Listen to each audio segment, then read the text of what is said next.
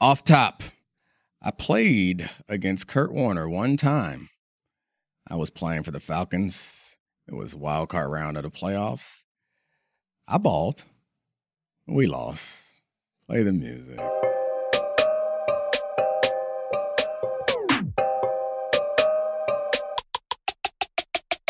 This is the Domonique Foxworth Show.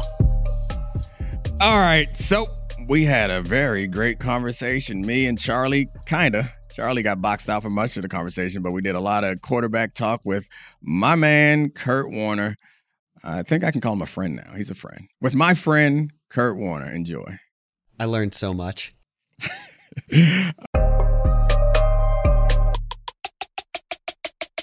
All right, so first of all, we're joined by Hall of Famer, Super Bowl champ, Kurt Warner. Thank you so much for joining us. I have an embarrassing confession to make. We're going to start this interview with me embarrassing myself. Kurt's been so flexible rescheduling this interview, in part because I didn't show up for the last interview. And the reason why I didn't show up, and I haven't told Kurt what happened, but so I'm in Miami. I came down to Miami on a quick trip to help out a friend, and I needed a haircut. So I text someone to find a barber. The barber gave me his number. And Kurt and I had been texting also about scheduling this interview. And then the morning of the interview was also the day I was supposed to get the haircut. So I didn't save the barber's number. And the barber texted me and said, I don't think this afternoon can work. And I was like, okay, cool. No problem. When are you free? And he was like, Thursday at 2:30. I was like, all right, locked in. And then I saved his number under Kurt Warner. And so then the interview came around and came and went.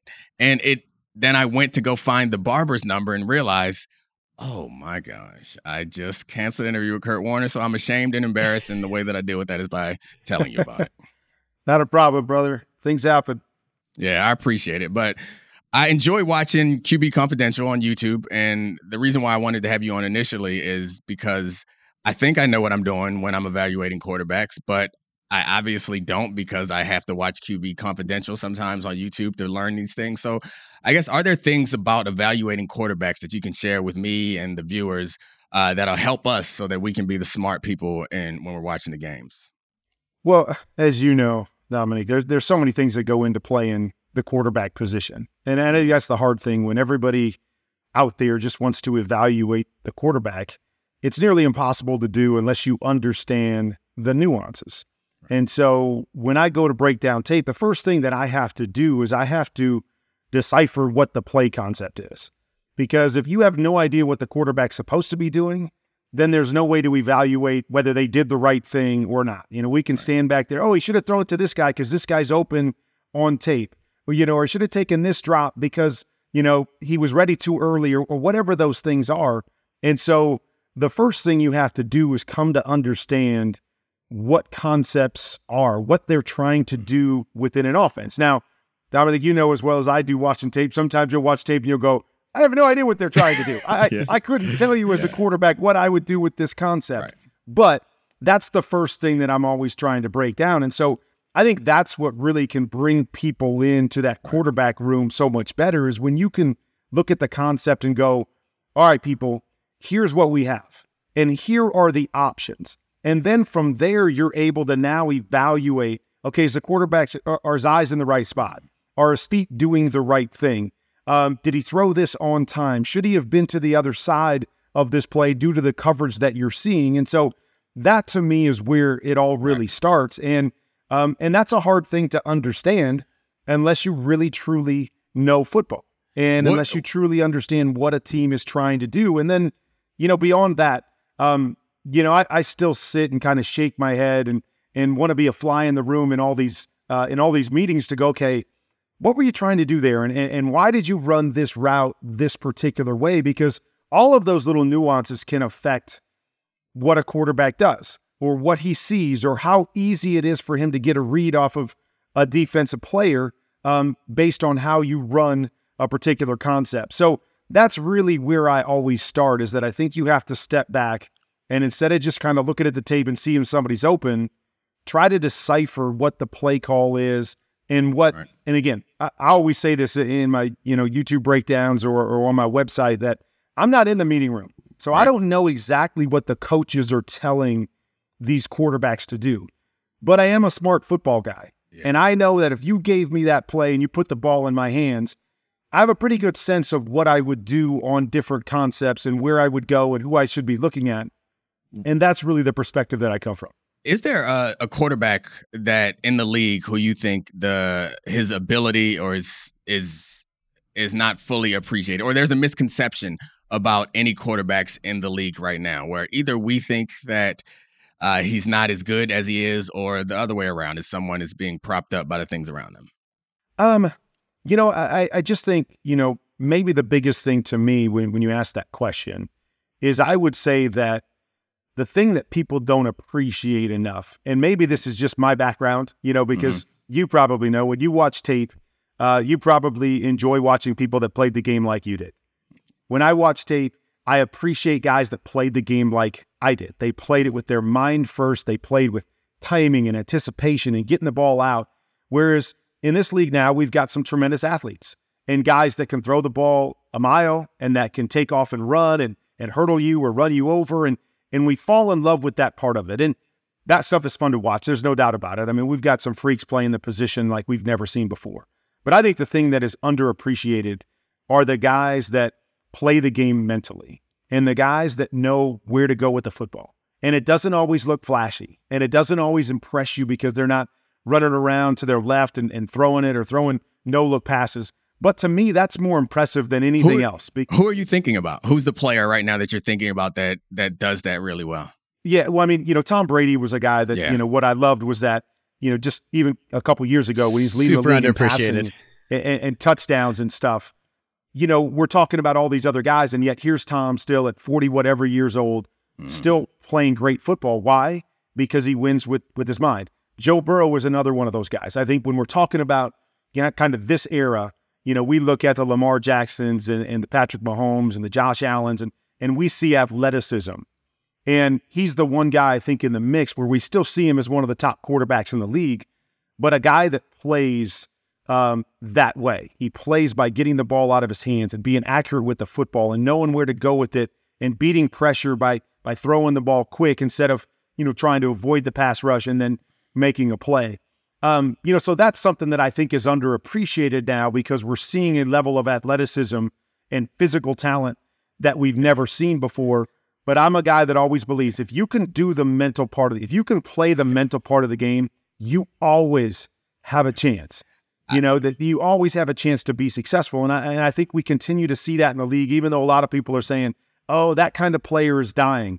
I don't think that player will ever die. I think that kind of quarterback, now again, you got to have the physical skills to go with it, but that kind of quarterback will always have a chance to be successful because it won't always depend on, can I escape? Can I make the special throw? It's about doing the right thing over and over and over again. Yeah, I when I look back on my career, the plays that I'm proudest of are those plays that required that, like, I outsmarted the defense, and I tell stories about working with the safeties to disguise the quarterback. And Charlie certainly doesn't want to hear this story again, but when we trick Peyton Manning into throwing interception, that feels great. For you, are there plays like that from either your career or plays that you have seen recently where you just are wowed by the ability to anticipate? Because that cat and mouse is what I'm thinking of. I remember the Peyton stories, like he's expecting this, we showed him that, which meant that he was going to do this, which meant we did that, and then we got an interception. That feels great. So do you have a story like that for me? I do. I will give you a story. Actually, my first year starting, we played against Tampa in the championship game. This is an infamous game of, the greatest show on turf, scored 11 points in the championship game. But we only had 5 points in that game into the middle of the fourth quarter. And so in the middle of the fourth quarter, we're starting to move the football a little bit. And there's a play where John Lynch comes down playing free safety. He comes down to the weak side and he blitzes from the weak side, what we would call a 4-weak pressure. And so in our offense with the Rams, we always ran side adjustments. So we were a big hot team. We didn't try to, change the protection to pick everybody up. It was like, if you're going to bring that, we're going to attack you and we're going to adjust our receiver on the backside, or we're going to throw a hot to the front side. So John Lynch comes on a pressure, but right before the ball was snapped, a timeout was called. And so, the 4-week pressure comes and of course we saw it, that it was coming. And so we go into the huddle, and it was actually Ricky Prohl that was playing for us at the time. And, Ricky hadn't caught a touchdown pass, all year long. If you look at Ricky at that point, he's probably one of those guys that you go, okay, he's the more possession receiver. He's not a speed receiver. But we had talked about all week that if they brought that pressure, that 4-week, we were going to run a go route as our side adjustment, because they like to jump, and they knew when you had an issue and they were going to try to jump the hitch or the slant. So Ricky and I were talking, and we're like, they're probably not going to do it again. Like, we saw it, it showed itself. They're probably not going to do it again. But if they do it again, would you want to run the go route? And we're talking back and forth, and I'm like, screw it. We're having trouble moving the football, and we're having trouble scoring. So just run the go route if that happens again. And sure enough, we come out of the timeout, show the 4-week. They bring the blitz again. Ricky runs the go. I think it was Brian Kelly that he was playing against at the time, but kind of settled his feet, expecting us to do something short. Ricky's able to get over the top of him, and that was ultimately the touchdown pass that would lead us and get us into the Super Bowl and end up winning a ring. And so, that's one of those kind of cat and mouse. Yeah. All right. Know it's coming. Okay. We know what we've got to do. How do we want to adjust to it? We were able to make the proper adjustment there and then and put us in the Super Bowl. I would love to see that offense in modern football. Yes. Like, what gosh. do you guys look like today? Yeah, I mean, it would be scary. The one thing that I would say though is that what I love so much about playing in that era. I mean, there's a couple things. First thing is that you guys had a chance. Like defenses had a chance there. I miss it.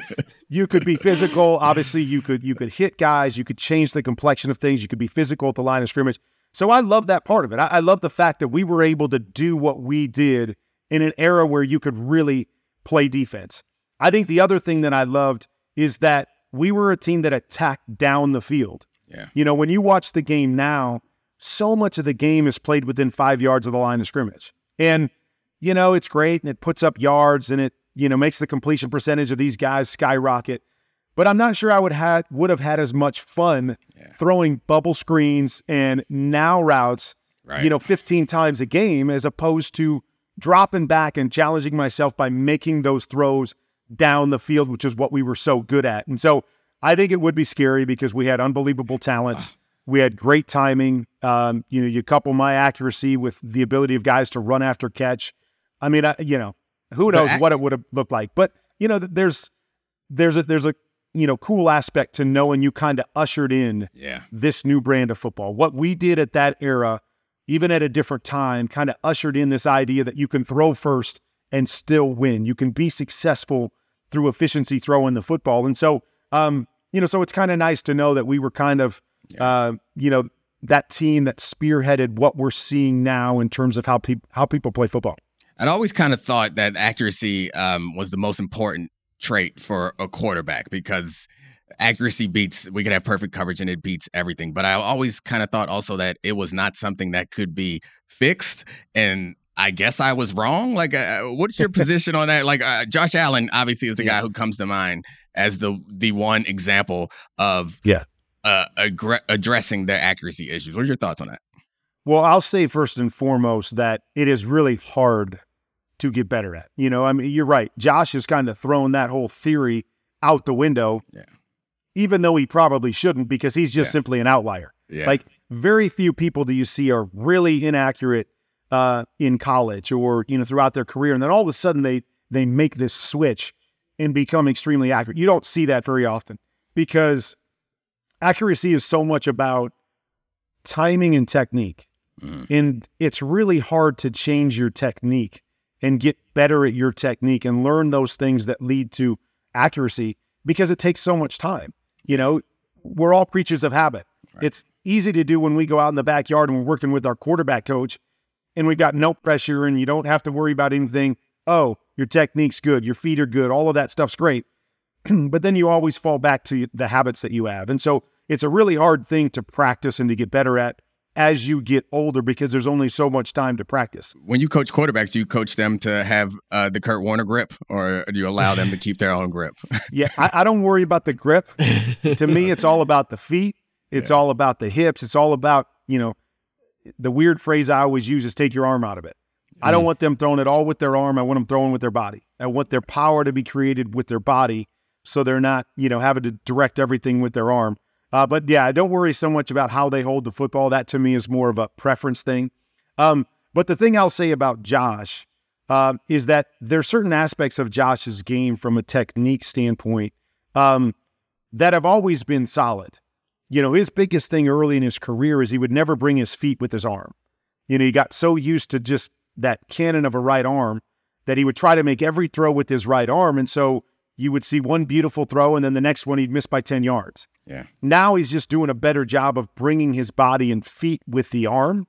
And so with that technique that he had, now you bring it all together. And that's what's created, I think, that huge jump for him.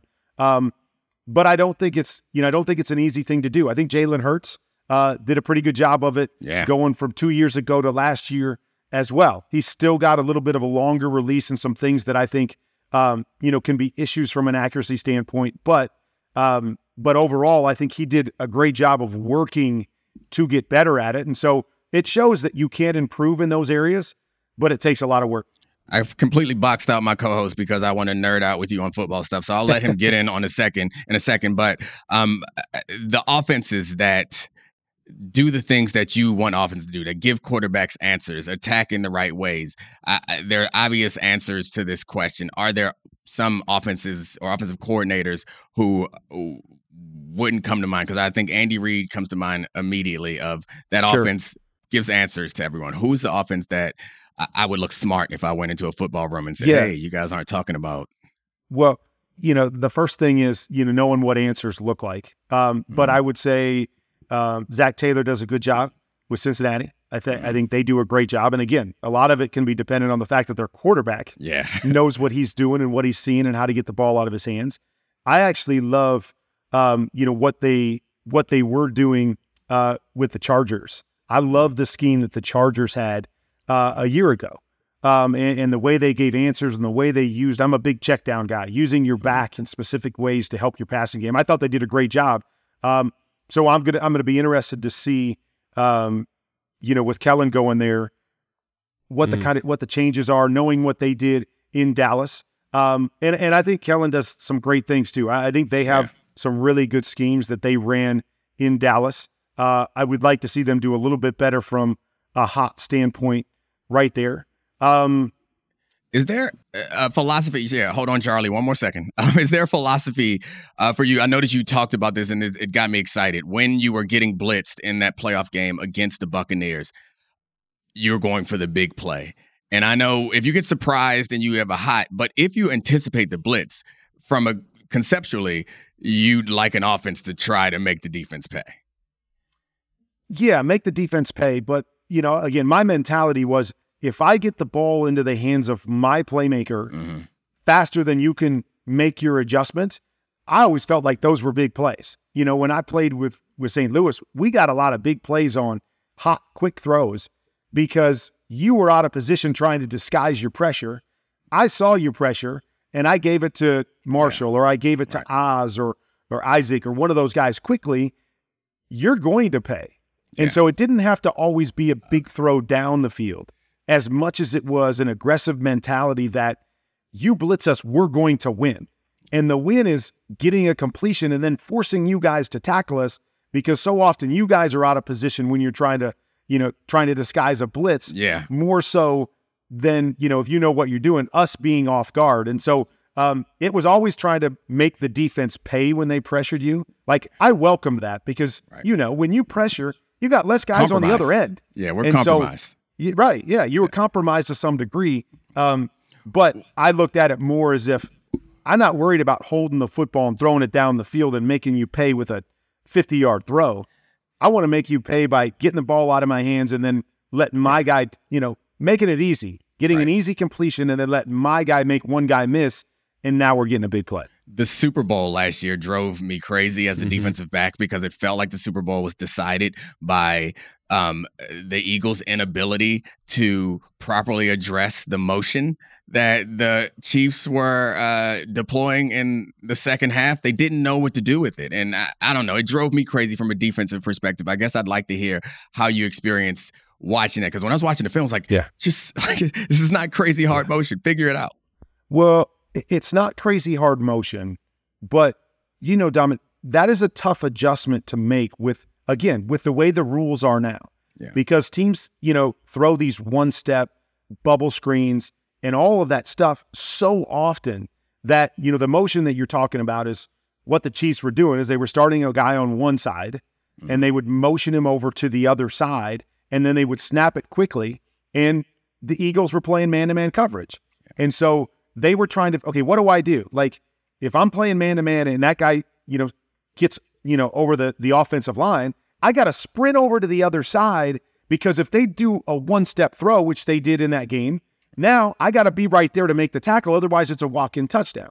Right. And so, do you let that guy run all the way over? Because if you let him run all the way over, as we all saw later in the game, you start the motion. Yeah. The defensive back's in a dead sprint trying to get to the other side. You stop him, you bring him back, and he's wide open. Or do you rock the coverage, which for those listening at home, the corner's in man-to-man coverage. The guy starts in motion. The safety takes it over and becomes the man-to-man guy on the other side, and the corner goes back and plays safety.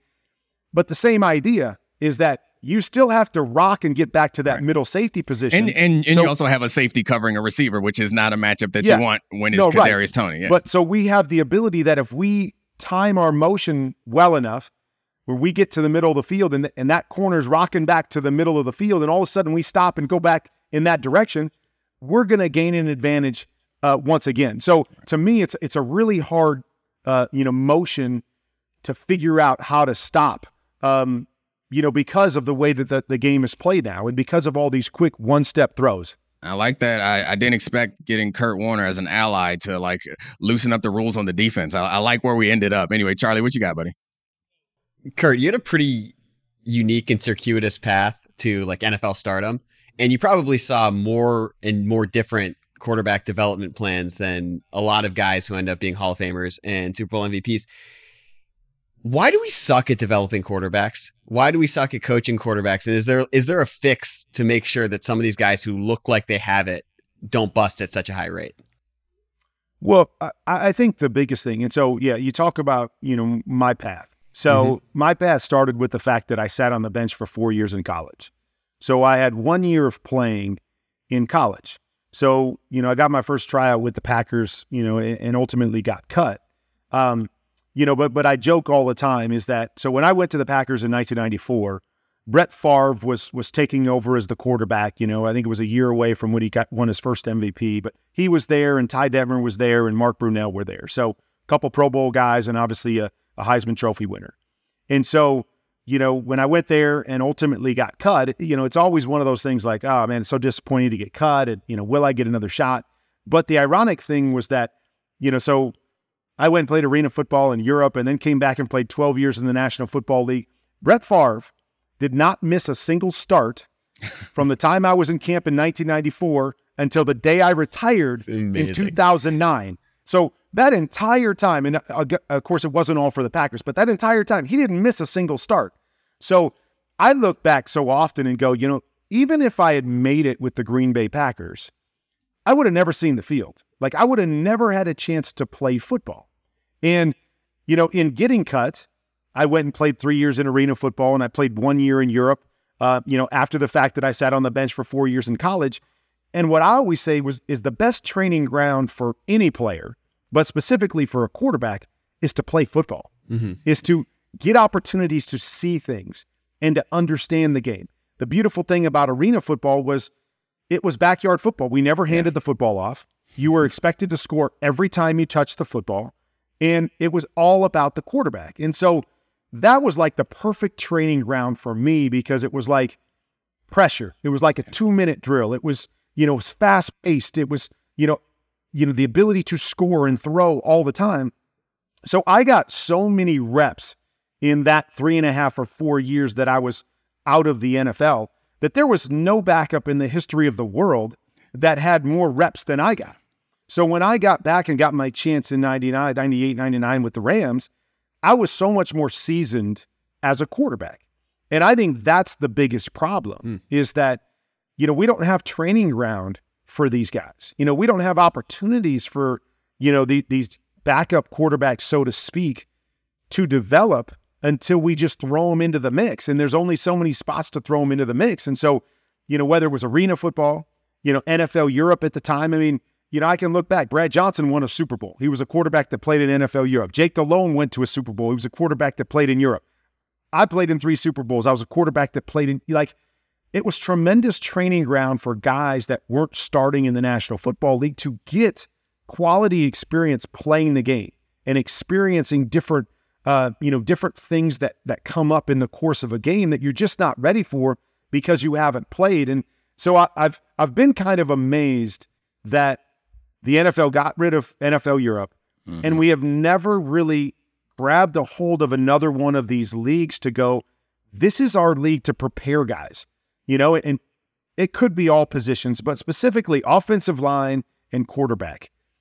You need reps and you got to play. And so, I keep holding out that, the NFL at some point will buy into the USFL or the XFL and go, okay, just like with NFL Europe, if the Rams had my rights, there was a specific team in Europe that they could send me to. Yeah. And so they would send me over there. I would get reps. I would get to play. And then I would be allocated by that team and I would come back and play for that team. But it gave me quality reps to be able to play football. And I really think that we need that. And so of all the things that you can do and all the great trainers that are out there and all the work you can do in the offseason, nothing will ever replace playing football and being put in situations to have to react in pressure situations. I'm on the Kurt Warner for Commissioner campaign. Yes. As soon as Roger steps down, I'm on it because first we're going to loosen up the restrictions on defensive backs, and then we're going to find a farm system to develop more quarterbacks properly. I'm down with that. All right, hard pivot. Did you really miss a tryout for the Bears because you were bit by a spider? Yes, I did. So the story goes that, I was playing arena football at the time and obviously just, waiting for an opportunity to get another chance to compete in the NFL. And, as the story goes, it was actually an opposing coach in the arena league, because I had become really good in the arena league that knew somebody with the Bears and actually made the call and said, you need to look at this guy that's on another team so you could get him out of our league and give him a shot. So the Bears called me up and asked if I would come in for a tryout. And I was like, yeah, I'm in. Any day you tell me when, I'm there. And so, I got off the phone and I go running into my wife to tell her, how excited I am. I'm, going in for a tryout this Friday. And, she just gave me kind of this funny look, like she's just staring at me. And I'm like, why are you not excited? Like, this is what we've been waiting for forever. And she's like, we're getting married on Saturday. And I was like, oh yeah, forgot. It just kind of overwhelmed me at the time. So forgot. So I had to obviously reach out to the Bears and go, okay, can't do it this week, but any other day I'm in. So we worked it out for the following week. I'm like, honey, got it worked out. I'm going to try out for the Bears next week. She gave me that look again. She's like, we're going to Jamaica for our honeymoon, dude. Like, come on, man. Like, I know football is important, but not more important than this. So again, call the Bears back once again, whenever I am in. So we set it up for the Tuesday after we were coming back from a honeymoon. So sure enough, the last night that we're in Jamaica, I wake up that morning and my right elbow is swollen about the size of a grapefruit. Oh no. I'm sweating. I've got a fever. And so, just feeling awful. And, I end up, going home the next day. Elbow is still swollen. I'm still sick. I can't really move. And again, you go to the medical people there and they don't know. They're like, yeah, you got bit by a spider or a scorpion or a centipede or something, whatever. But ultimately I had to call the Bears back and go, okay, I can't work out this week because I got bit by something on my honeymoon on my right elbow and I can't throw the football. And so needless to say, 3 times was enough for the Bears to go, who is this dude? Like, who is this joker that we're trying to give an opportunity to? Yeah. And he just can't make it work. And so the Bears never called again. But a couple weeks later is when I got a call from the Rams, went in and worked out for the Rams. And I guess, as they say, the rest is history. the Bears lost. Anyway, Kurt, thank you so much. I don't want to take up any more of your time. Quarterback Confidential on YouTube is something that I watch, so you guys should watch and learn more about quarterback play, and hopefully we can have you on at some point in the regular season. You can teach us some more things. I appreciate your time, man. You got it. Thanks for having me on. I look forward to watching you throughout the season, and I think it's going to be a great one. All right. Thanks, buddy. All right, that was good. I thought we had fun. I like Kurt. Thanks again to Kurt. And I'm not joking about the YouTube channel he has. It does have good stuff on it sometimes that you can learn a bit more and do what I do, repeat it on TV as if it was your idea. No, I don't actually do it. I'm just joking. He offered to join the show whenever. So, I mean, I guess Kurt Warner, about to be our co-host. Yeah. Officially. Is he the first friend of the show? Like, I think he's our first friend of the show. Yeah. Kevin Clark, enemy of the pod. Kurt Warner, friend of the pod. Friend of the show. I love it very much. All right. So thank you, Charlie, for doing this. Thank you, Podville, for hooking this up, and Metal Lark for taking care of the studios. And, of course, Christina Buswell, Adi Khan, and Sarah Abbott for producing. And we have a special executive producer who deserves no credit at all. Come on. If you recognize his name, that's all the credit he gets. All right. Bye. This is the Domonique Foxworth Show.